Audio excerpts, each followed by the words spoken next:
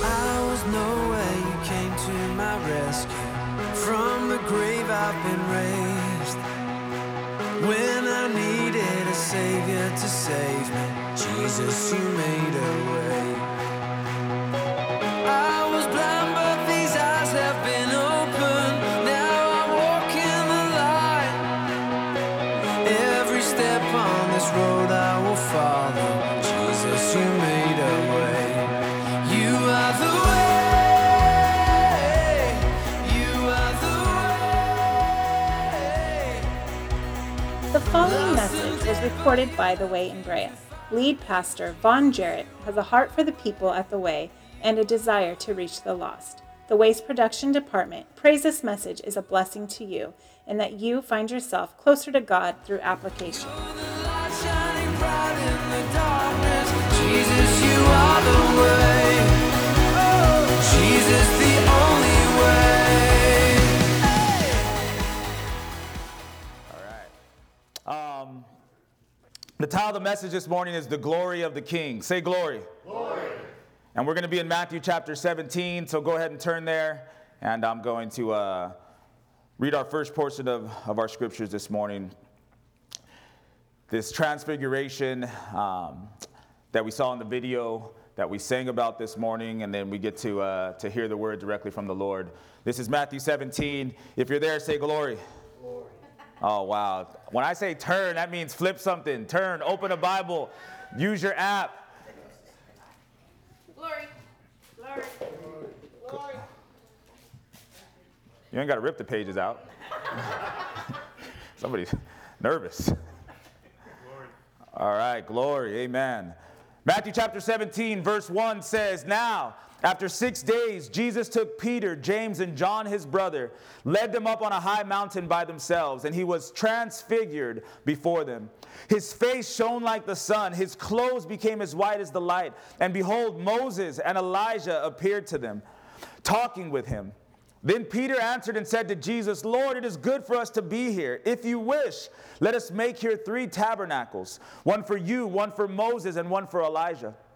While he was still speaking, behold, a bright cloud overshadowed them. And suddenly a voice came out of the cloud saying, This is my beloved Son, in whom I am well pleased. Hear him. And when the disciples heard it, they fell on their faces and were greatly afraid. But Jesus came and touched them and said, Arise and do not be afraid. When they had lifted up their eyes, they saw no one but Jesus only. Now as they came down from the mountain, Jesus commanded them, saying, Tell the vision to no one until the Son of Man is risen from the dead. And his disciples asked him, saying, Why then do the scribes say that Elijah must come first? Jesus answered and said to them, Indeed, Elijah is coming first and will restore all things.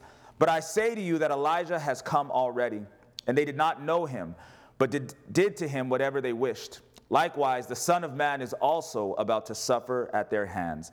Then the disciples understood that he spoke to them of John the Baptist. Let's pray.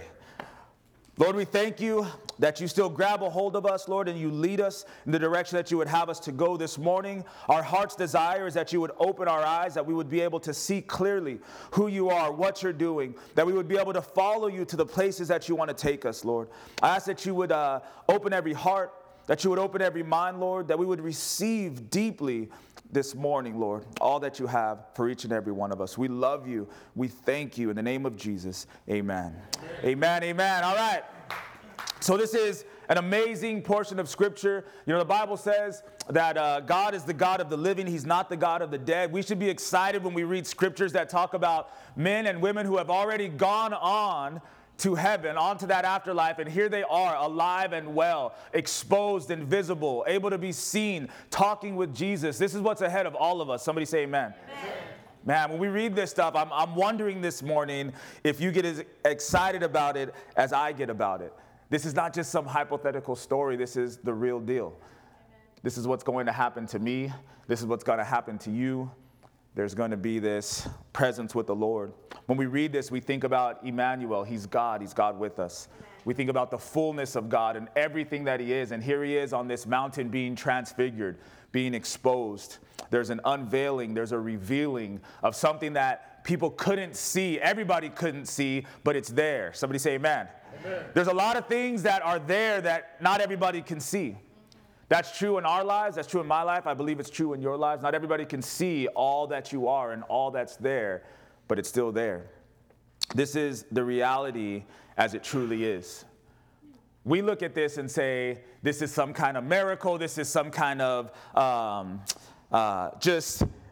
mirage. This is something that we got a glimpse at that's in the future, or this is something that one day we'll be able to see. But it's actually, this is the reality, and what we are experiencing is something else. Amen. This is the truth about our God. This is the truth about our Jesus. But what most of us see is something different. The life of a Christian is summed up in the fact that over and over again, we keep coming to realize that Jesus is altogether more than we had ever imagined. Amen. That's what it means to be a Christian. You come in and out of this place, not to come to this church every week, but to come and say, man, he's more than I knew. I saw something that I had never seen before. I've been exposed to another part of him that I didn't know existed. That's what it means to be a Christian, is you just keep coming, and he keeps revealing and keeps revealing. He keeps unveiling, and he keeps showing you more and more of the real reality. I can see Jesus here for a moment, just kind of wiping away the facade of this world, of this earth, of our clothes, of our financial statuses, of our social statuses. Can you see him doing that? Like, that's what he's doing with Peter, James, and John. Moses and Elijah come down, and he's just wiping away all the things that people focus on. All the things that label us and identify us and categorize us, and he just wipes it away.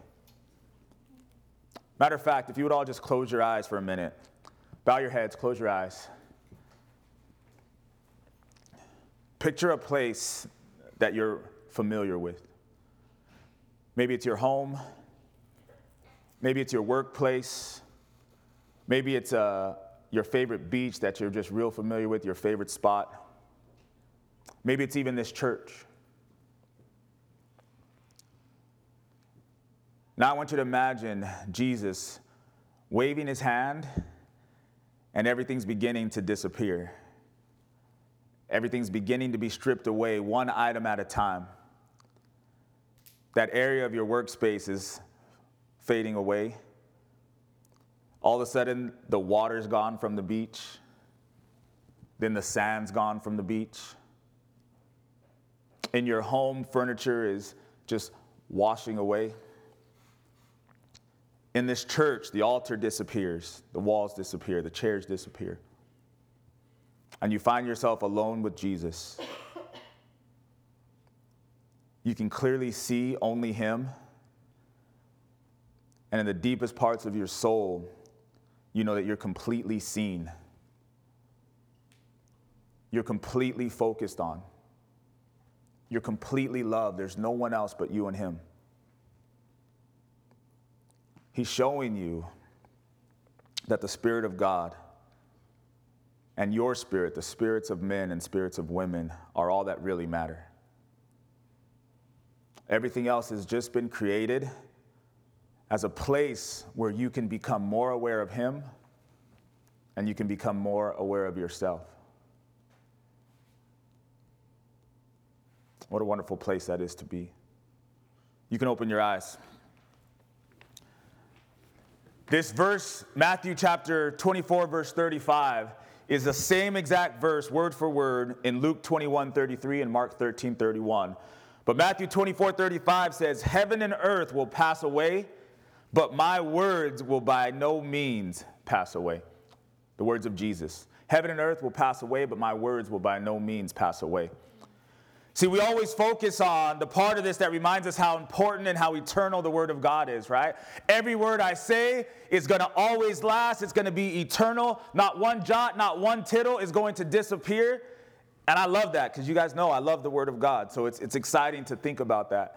But I think the part that we don't focus on is when Jesus says that heaven and earth will pass away, it's not a metaphor. It's not just something to amplify how important the Word of God is. He's actually telling us, I am going to wipe away heaven and earth. The beach and your workplace. Your home. This church. it's going to pass away. I'm going to literally wipe it away. Revelation 21:1, John has this vision and he says, I saw a new heaven and a new earth, for the first heaven and first earth had passed away, and also there was no more sea.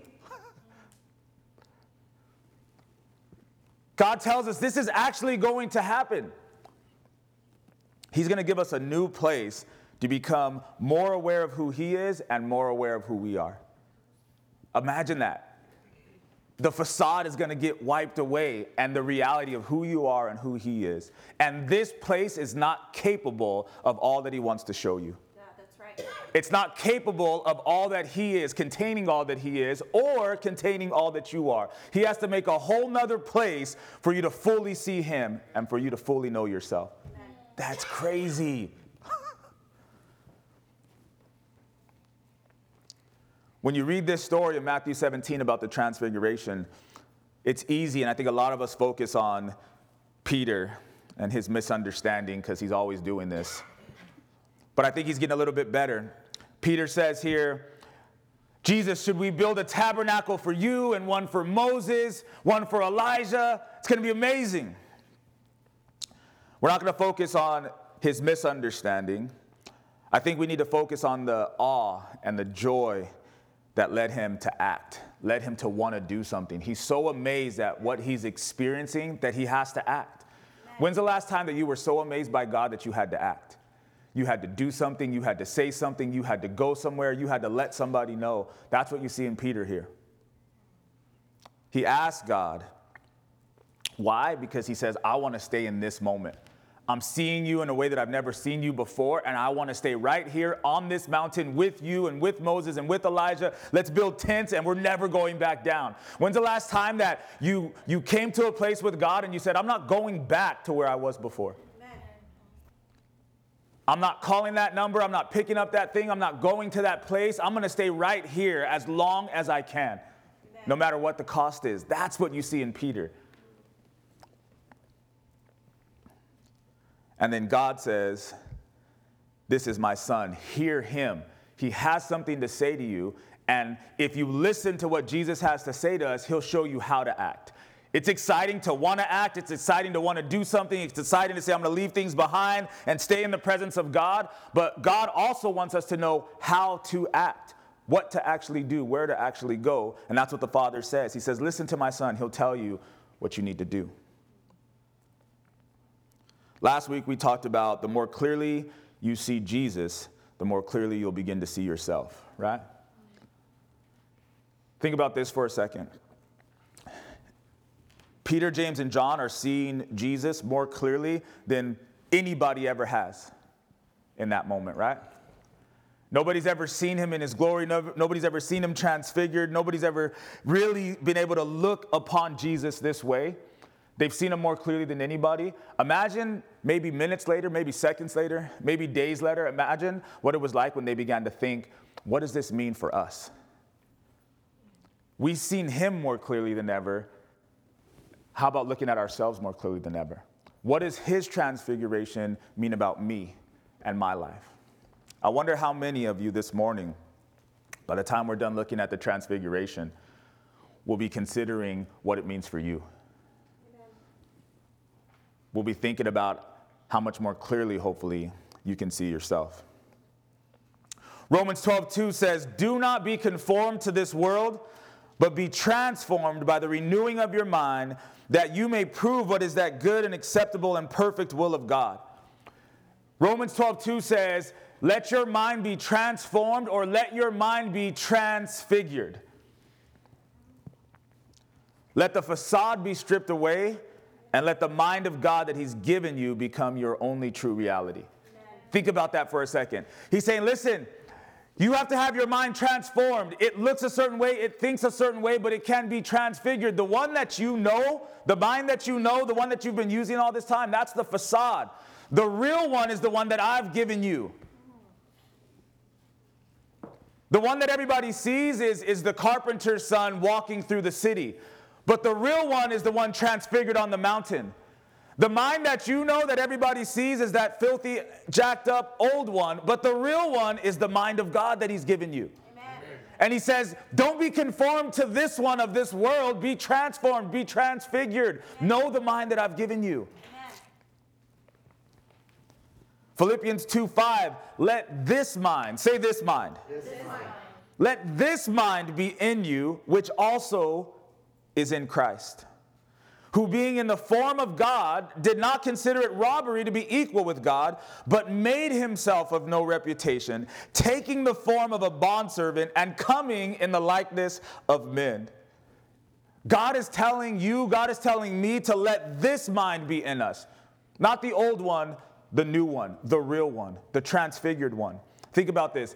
Jesus, it says in Philippians 2:5-7, I just read to you, that he's God. He's equal with God, but he came in the likeness of a man. He came out of heaven, past the mountain, down to our level, and he looks like us, but that's not the reality. The reality is he's something altogether different and better and further. Yes, amen. But he looks this way. All of the fullness of God is trapped in this man's body. And then he says to you and I, the mind that he has is the mind that you should have. So when somebody looks at you, when you walk out of this church, they should just see another person and another head that's got another brain in it. But you should know you are something altogether different. Amen. This is the mind that's supposed to be in us, he says. God is somehow saying to us that our physical brain is just a temporary physical housing for the mind of God. This is 2 Corinthians 3:18. It says, we all. Say we. We. Say all. Say we all. We all. Say me too. Me too. Say that's us. That's us. All right, we know who we're talking about.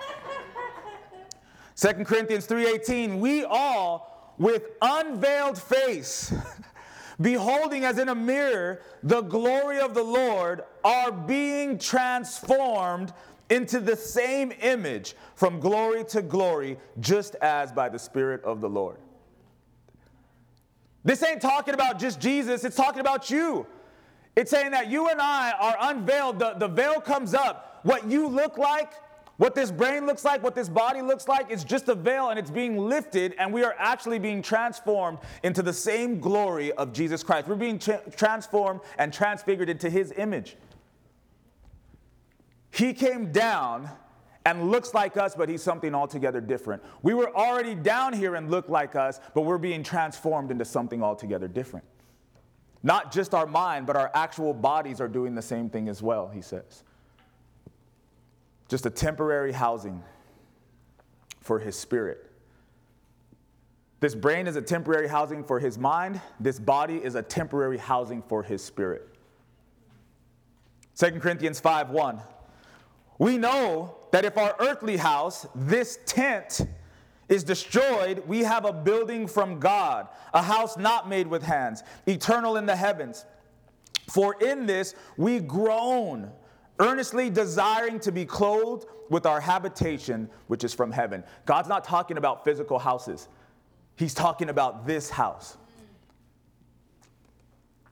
If indeed, having been clothed, we shall not be found naked. For we who are in this tent groan, being burdened, not because we want to be unclothed, but further clothed, that mortality may be swallowed up by life. Verse 4 says, we're not groaning because this body hurts and we're tired and we just want to die and float off into nothingness. He's saying we don't want to be less clothed than we are now. We want to be more clothed. I want the eternal body. I want the one that can encompass and withhold all that God has for me. I want to be further clothed, not less clothed. Verse 5, now he who has prepared us for this very thing, who also has given us the Spirit as a guarantee. See, it would be crazy if I was just talking to you guys about this and trying to get you to open your minds and think about the mind of God being in your brain and the Spirit of God being in your body. And let's just make each other believe that, but that's not what he says. He says he gives us his Spirit as a guarantee that you know the things I'm talking about are the truth and the real reality. I'm so glad it's his plan. I'm so glad he thought of everything that we would say and why we wouldn't believe. He says, I'm preparing you for this. And I give you my Spirit as a guarantee so you know it. That's crazy. Verse 6.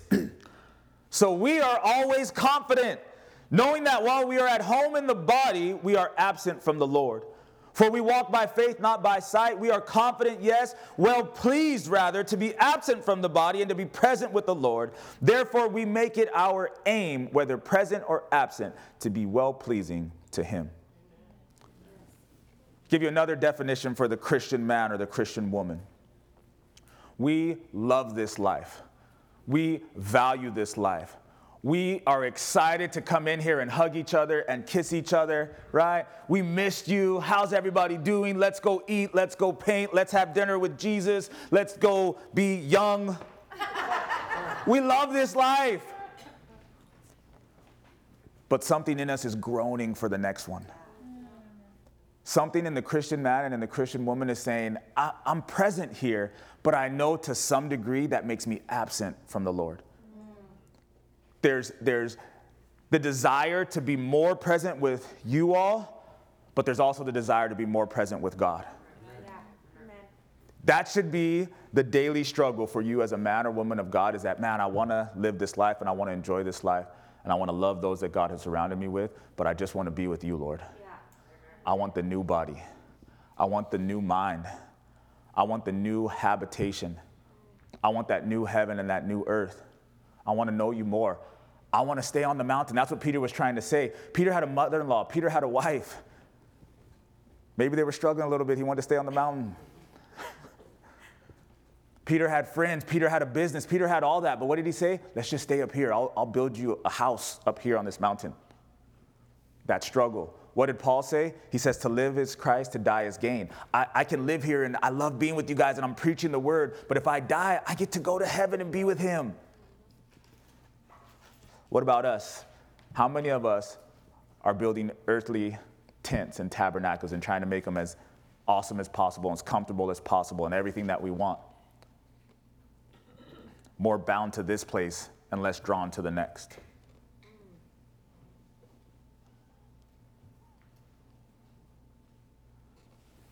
I'm going to share three things I want to point out to you guys about the transfiguration story from Matthew 17 this morning. The first is a distant glory. A distant glory. For Matthew 17, this is verse 4 and 5.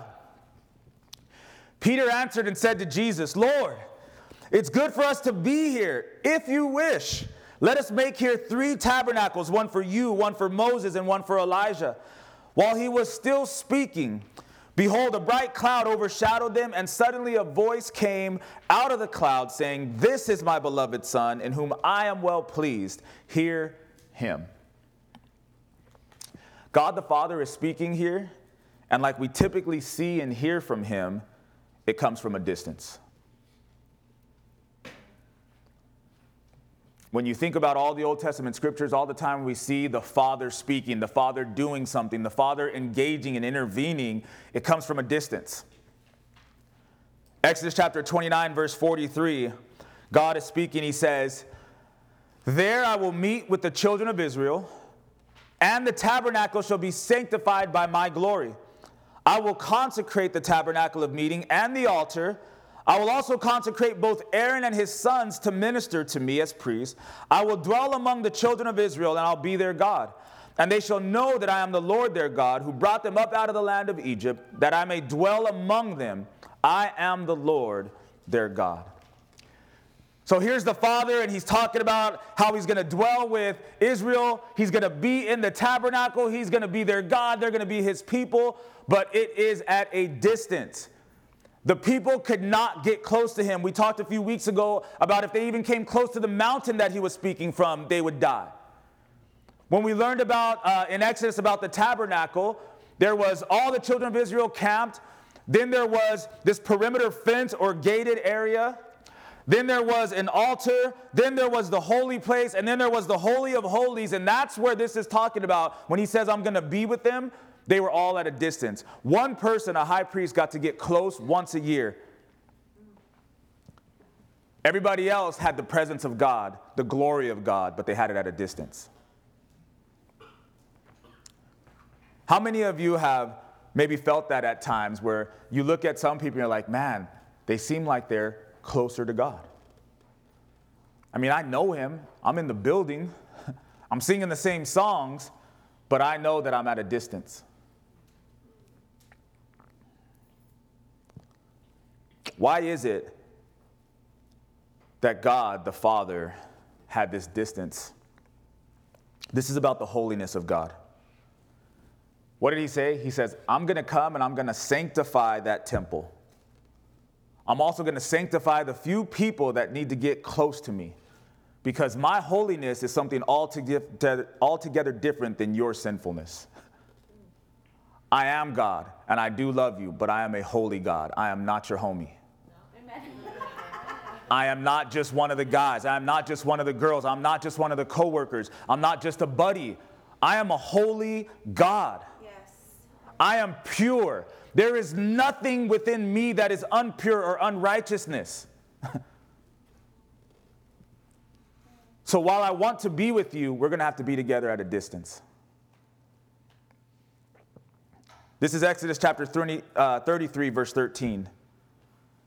This is Moses now. So you got the high priest, you have all this situation. But before that, Moses is having the same conversation with God. He's like, man, I want to be close to you. This is God's conversation with Moses. Now, therefore, I pray, if I have found grace in your sight, show me your way, that I may know you, and that I may find grace in your sight. And consider this nation is your people. And he said, my presence will go with you, and I'll give you rest. Then he said to him, if your presence does not go with us, do not bring us up from here. For how then will it be known that your people and I have found grace in your sight, except that you go with us? So we shall be separate, your people and I, from all the people who are upon the face of the earth. So the Lord said to Moses, I will also do this thing that you have spoken, for you have found grace in my sight, and I know you by name. And Moses said, please show me your glory. Then he said, I will make all my goodness pass before you, and I will proclaim the name of the Lord before you. I will be gracious to whom I'll be gracious, and I'll have compassion on whom I'll have compassion. But he said, you cannot see my face, for no man shall see me and live. And the Lord said, here's a place by me, and you shall stand on the rock. So it shall be, while my glory passes by, that I'll put you in the cleft of the rock. I'll cover you with my hand while I pass by. Then I'll take away my hand, and you shall see my back, but my face shall not be seen. This is glory. This is holiness. This is the God of all creation. Moses says, please let me see your glory. Please let me be close to you. God says, hold up, Moses. I love what he says. He says, all my goodness will pass by you, but all my goodness is too much for you. Yeah, amen. I'm too holy. Amen. All that I am is too much for you. All that I am is too much for this world. Yes. Moses wants it bad, but God says, I'm too holy. And I love it because he still loves him. He says, look, I'll give you a place by me. It's still going to be at a distance. Isn't that great? He says, look, here's a giant mountain, and there's this kind of cave rock spot, and I'm going to ease you in there like this, and you're like half hidden, protected by this rock. And as if that's not enough, he says, I'm going to put my hand over you. And then he walks by him. And then when he's by him, he's like, okay, look at my back. God is so funny. He's so amazing. And all that for what? He's just trying to show you and I. He's trying to tell us a story. I'm too holy. Yeah. Sometimes when I think about God, when I think about stories like this, I'm like, man, this world, not only me and this frail body, you and your frail body, but this whole world is not capable of being in the presence of God. That's right. Mm-hmm. He had to make a place where he could just like show us enough of him. Does that make sense? Because if he tried to show all of himself to us, our minds would explode. Yeah. Our bodies would explode. The whole world would explode if he tried to show all of himself. So he says, I'm going to be a God where you see my glory, but you see it at a distance. And even Moses, he didn't know what he was asking for. When you read through Exodus, how many of you remember, like, he'd come down from talking to God and getting the 10 Commandments, and he'd be glowing like an alien. But we all sing, we want more of you, Jesus. Are you sure? We want more of you, God. Are you sure?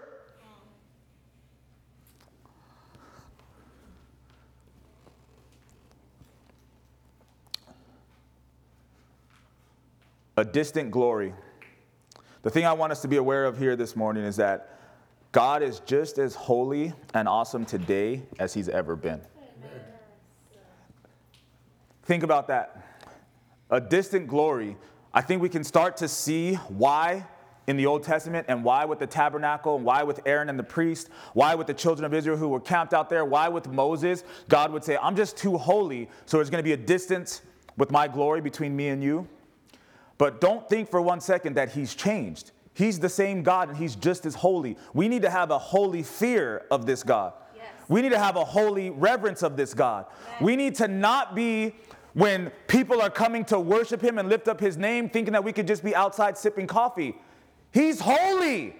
He's God. A time is set aside to give offering to him. A time is set aside to give praise to him. A time is set aside to listen to his word. And if you think you can just do what you want to do during those times, whoo. He might just move his hand and say, okay, I'm going to show you how holy I am. Malachi 3:6 says, I am the Lord and I do not change. I am not less holy in 2019 than I was in the days of the Exodus. Amen. I'm just as holy. Act like you know. Act like you know who you came to see. Amen. Whose presence you came to be in. Who you should be humbled before. He rose up on powerful men and women of God and he says, take your shoes off your feet. This is holy ground. Amen. But we just chill like it ain't nothing when we come into the presence of the holy God. A distant glory. Number 2 is about being touched by glory. Back in Matthew 17, this is verse 5. While he was still speaking, behold, a bright cloud overshadowed them. Suddenly a voice came out of the cloud, saying, this is my beloved Son, in whom I'm well pleased. Hear him. And when the disciples heard it, they fell on their faces and were greatly afraid. But Jesus came and touched them and said, arise, and do not be afraid. When they had lifted up their eyes, they saw no one but Jesus alone. Doesn't that sound like that little exercise we did earlier when your eyes were closed and everything gets stripped away and it's just Jesus alone? That's all they see. In Jesus, we find the transition between a distant God or a distant glory and being touched by glory. He has not changed because he just told us what? I am the Lord, I do not change. Somebody say amen. Amen. But doesn't it sound like I just said he changed? First it was this and now he wants to touch us? He has not changed. What he's done is he's revealed more of himself to us. Amen. That's what's so good about God. He keeps revealing more of himself to us. Amen. We sang a song this morning and said, from the cloud you speak, what was veiled now is seen. Jesus, the image of the invisible God. I love when we sing, and I love when we worship. And I really love it when you guys think about what you're singing and think about what you're worshiping. Amen. From the cloud you speak. Isn't that what God was doing here in this story? What was veiled now is seen. We couldn't see Jesus for what he really was because it was veiled, but now it's seen. The veil is lifted up and he's transfigured and he's glowing like crazy. He is the image of the invisible God. And now I go from a God that has distant glory to a glory that has reached out and touched me. walked over to Peter, James, and John, and they're afraid like they should be because they have a healthy fear of the Lord, because they see his glory, they see his holiness, they hear him almighty speaking to them, and they're afraid. But Jesus comes and touches them and says, don't be afraid. The Father wanted to reveal more of who we are to you. You can be touched by this glory now. You don't have to hide in the rocks. You don't have to stay outside the fence. I came to touch you. John 17:24. This is Jesus talking to the Father, and listen what he says. Father, I desire that they also, whom you gave me, may be with me where I am, that they may behold my glory, which you have given me, for you loved me before the foundation of the world. The Father's at a distance. He's got glory, but it's glory at a distance. And then the Son comes, and the Son says, Dad, Father, please, all I want is that they get to see and touch the glory that you gave me. Let's not keep it at a distance. Let's go out and touch them. Jesus is asking the Father to be able to reach out and touch you. Amen. And then listen to Colossians 1:19. It pleased the Father that in Jesus all the fullness should dwell. When we don't have Jesus in this world, before he came, God exists, Jesus exists, the Holy Spirit exists, but there's this distance. But it pleased the Father that all of God could be put in a man named Jesus. Jesus says, I want them to see your glory, my glory. I want to reach out and touch them. It pleases the Father that all of God could be put into a man that can reach out and touch us. Sometimes we think he's angry. Sometimes we think he doesn't want to be close to us. But it pleases him that he has a means to touch us. Matthew 1:23 says, Behold, the virgin shall be with child and bear a son, and they shall call his name Emmanuel, which is translated God with us. Not speaking from a cloud only, not at a distance, with us. The women watched a video during their dinner with Jesus, and since I know some of the ladies, they share some of the stuff with me. So I got to watch the video. And it's the story we're familiar with. It's Emmanuel. The virgin has a child, and the baby comes. And this shepherd is running, and he's hurt, he's broken, he has all these issues. And, you know, I get emotional from time to time. I'm watching, I'm crying. And he makes it, and he sees Mary, and he sees Joseph, and he sees this baby. And they look at him, and they grab Jesus, and they give him to him. And he gets to hold Jesus. And I'm thinking to myself, this is Emmanuel, God with us. He reaches out and touches us, but we also get to reach out and touch him. Amen. It's crazy. It's crazy that God would put himself in our hands. Let me stay on track because you're going to mess me up. See, now we can be touched by glory. And when you realize that, just like the song, the only song your soul will find to sing is hallelujah, hallelujah, hallelujah, my King. What else could you say when you realize that there was glory at a distance, but now you have the opportunity to be touched by glory? Emmanuel is with us and looking for you and trying to get to you. Man, all you can say is hallelujah, hallelujah, hallelujah, my King. Hallelujah means praise the Lord. You're worthy of praise. He didn't have to do any of this, and he did it anyway. He could have just said, get right. And if you don't, you'll never be in my presence again. But he didn't do that. Hallelujah. Hallelujah. Amen. Hallelujah, my King. So there's so many stories where we could talk about him touching us like he did with Peter, James, and John on the mountain. A short one here in Matthew chapter 8, verse 1. Jesus came down from the mountain. Great multitudes followed him. And behold, a leper came and worshipped him, saying, Lord, if you are willing, you can make me clean. Then Jesus put out his hand and touched him, saying, I am willing, be cleansed. And immediately his leprosy was cleansed. He was touched by glory. Think about that for a second.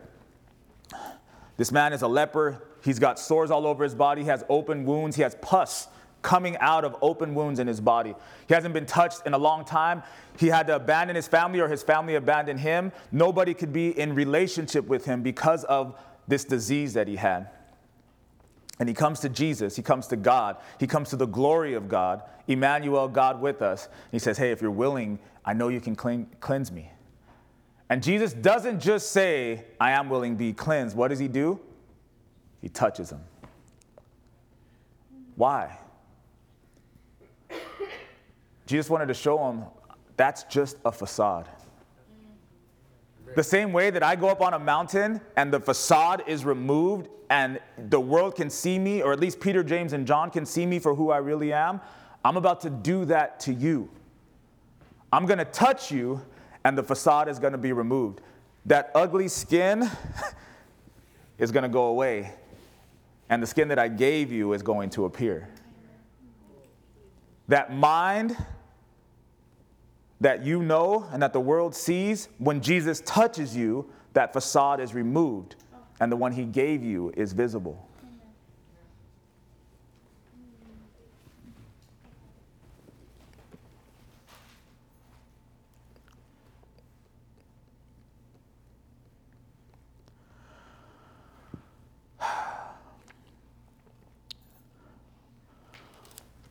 Man, what a wonderful thing it is to be able to be touched by Jesus like that.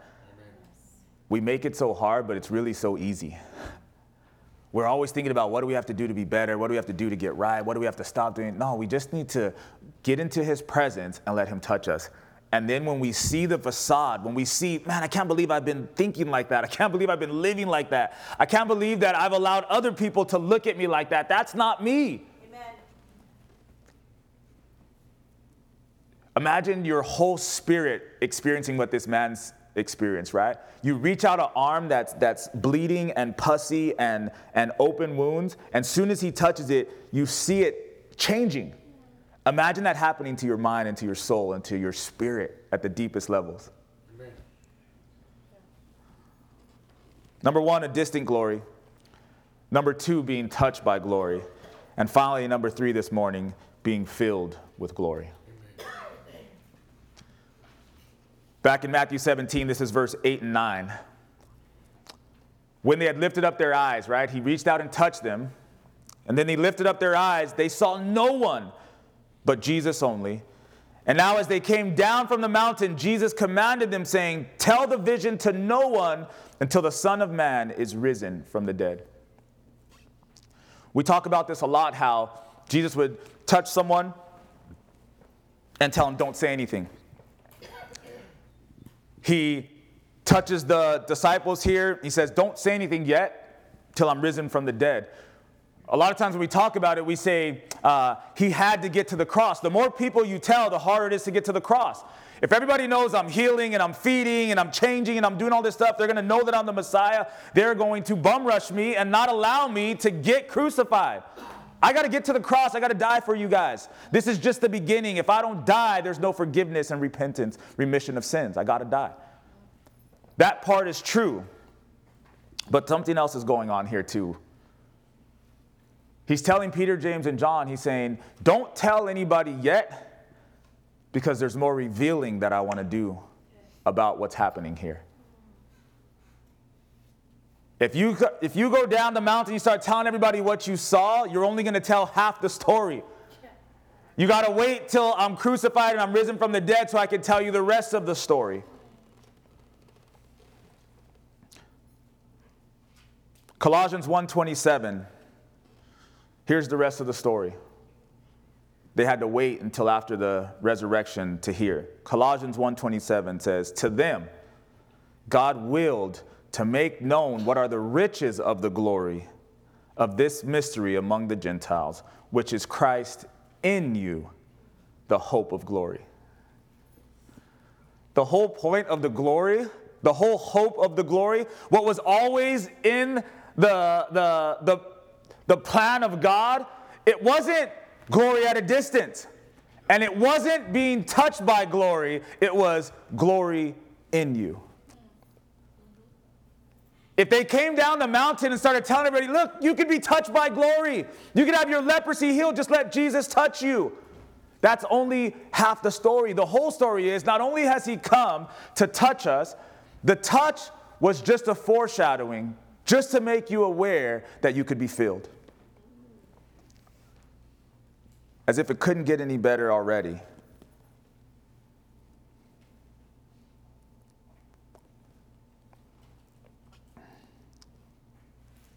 I'll send my spirit and fill you with my glory. And it's the same glory. Didn't we learn earlier? He says, I am the Lord and I do not change. Think about that glory. Think about that holiness. Think about that God. Think about that power. Think about that light. Think about that righteousness. Think about that holiness. Then he says, I'm going to put it all into a man. His name's going to be Jesus. He's going to reach out and touch my people. Then he says, I'm going to put all that in you. And we wonder why he cares how we live. We wonder why he says, you be holy because I'm holy. Amen. We wonder why it's such a big deal if we withhold. If we withhold our resources, if we withhold our time, if we withhold our love, if we withhold our repentance from that God who's trying to fill us with his presence, can you imagine what a betrayal that is to him? But it's the old mind with that old stinking thinking that thinks the church just wants your money. The leaders just want to control you. Nobody cares about how you think or how you feel. No, that's the facade. Don't listen to that. Amen. Be transformed. Be transfigured. Be filled with the glory of the Lord. Amen. Isaiah 43:7. Everyone, this is God, listen. Everyone who is called by my name, whom I have created for my glory, I have formed him. Yes, I have made him. Does that apply to you? If it does, you should be excited.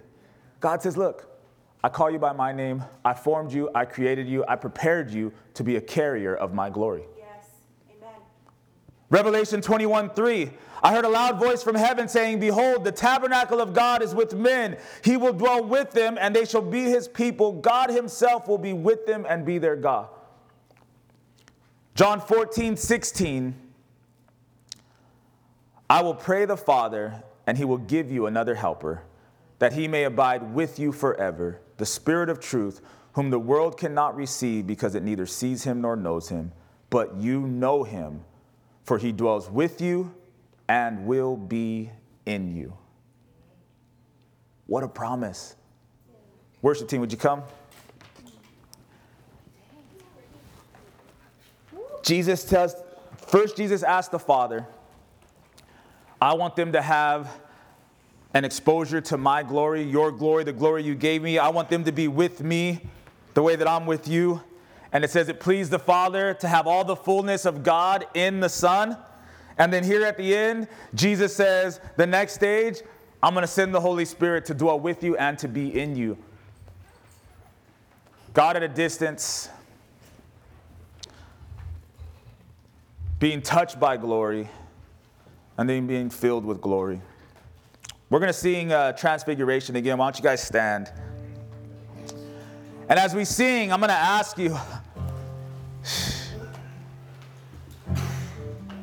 the same way we kind of started off this message this morning, we talked about closing your eyes and letting everything go away. Maybe you would close your eyes the first time they sang this and just listen and picture your transfiguration. Picture yourself on the mountaintop with Jesus and seeing him in this way. The good news is you know the end of the story. It's not just that he's going to touch you. He wants to fill you with his Spirit.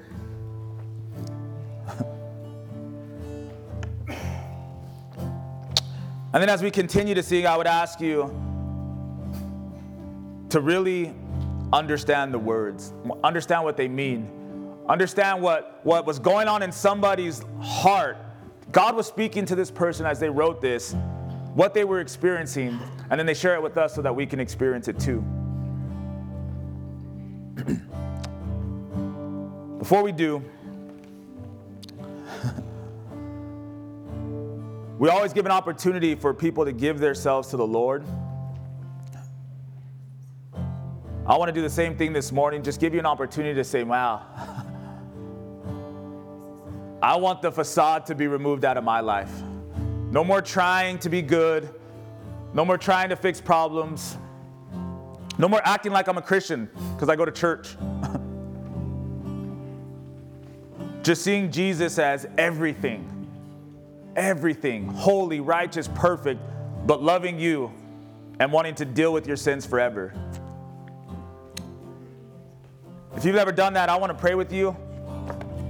Actually, we have a few people in this church that probably want to pray with you, but would you identify yourself so I could just make sure not to let you leave without praying with you this morning? Not saved, but want to leave saved. Want to be forgiven. Want the glory of the Lord just to shine from the inside out of you. Amen. Anybody? Hallelujah. I did see that hand. I see you, sis. I'm praying with you. We'll be praying. Amen. Anybody else this morning? Today's your day. Thank you, Jesus. All right. So, as we sing, the altars will be open. If you come to the altar, here's my prayer for you. Prayer team will come down and grab a hold of you, pray with you as well. But the prayer is to be transformed and be transfigured. See yourself coming, and even as the lights are low right now, everybody's a little bit dark. But imagine as you come, everything's being stripped away and you're beginning to glow. You're getting closer and closer to the presence of God. You're getting more and more filled with the presence of God, the Spirit of God. Everything's being stripped away, and then here you are in His presence, His Spirit alive inside of you. All the darkness is passing away, and all the glory of the Lord is coming to the forefront. Lord, we thank you. We love you.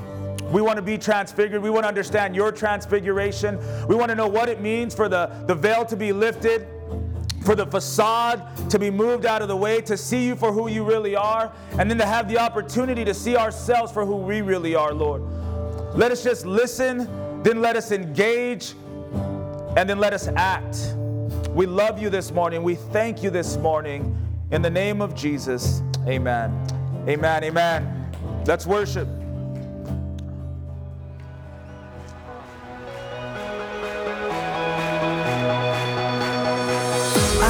Nowhere you came to my rescue.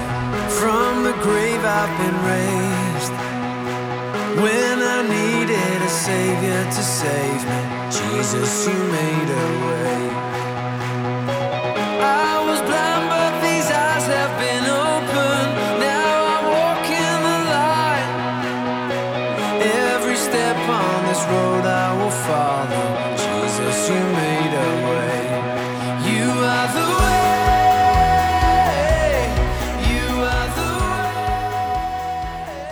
Thank you for listening. The Way would love you to visit our church at 451 West Lambert Road, Suite 204 in the city of Brea. Our service times are Sunday mornings at 10 a.m. and Wednesday nights at 7 p.m. For more information, please visit our website at www.thewaybrea.com, or you can download our church app by visiting your app store and searching The Way Brea. Be blessed.